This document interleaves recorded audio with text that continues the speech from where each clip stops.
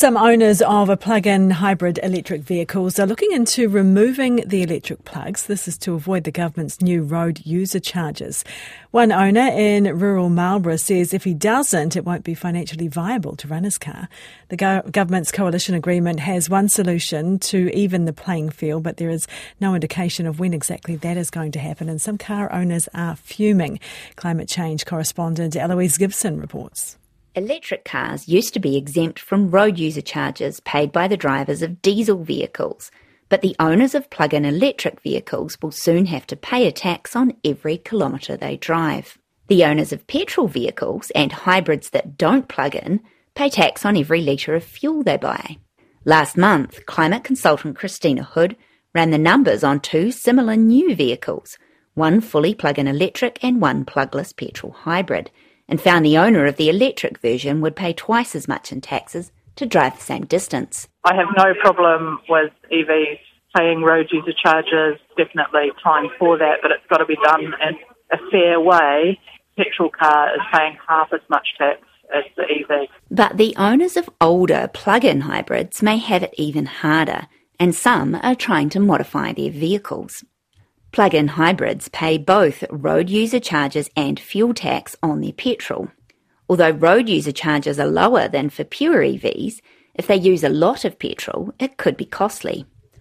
Marlborough resident Kevin Parker owns a 2013 plug-in hybrid Mitsubishi Outlander, which he estimates now holds only enough battery charge to drive 15 kilometres. He lives rurally. A lot of my journeys are fairly long, so I'm going to be paying basically for every kilometre past the end of my road, I'm going to be paying road tax twice. He had planned to drive his car until it died, but he now believes the value of his vehicle has halved. I'll just have to take the plug out because it makes no economic sense. Mr. Parker thought it might cost around $1,000 to get the electric plug removed, which would make the car viable again. Then he was told he couldn't get it recertified, which he says is unfair. He's not the only one. Ken McAdam of the Low Volume Vehicle Technical Association, which represents vehicle certifiers, says as soon as the road user charge was announced, his organisation started getting inquiries about converting plug-in vehicles to non-plug-in. When the road user charges was announced for electric vehicles and plug-in hybrid electric vehicles, LVV received several queries from certifiers and from public asking whether they were able to certify the removal of the charging plug from the vehicle. That would normally fall outside the association's role, and Mr. McAdam is awaiting clarification from Waka Kotahi on how to deal with it.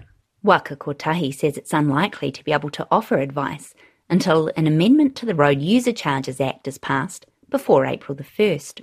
Catherine Trounson of EV lobby group Better NZ Trust says the issue is an indictment on the way the government brought in the changes. I think the number that the government has put on it is probably, it feels more like a finger in the wind than anything which is really has been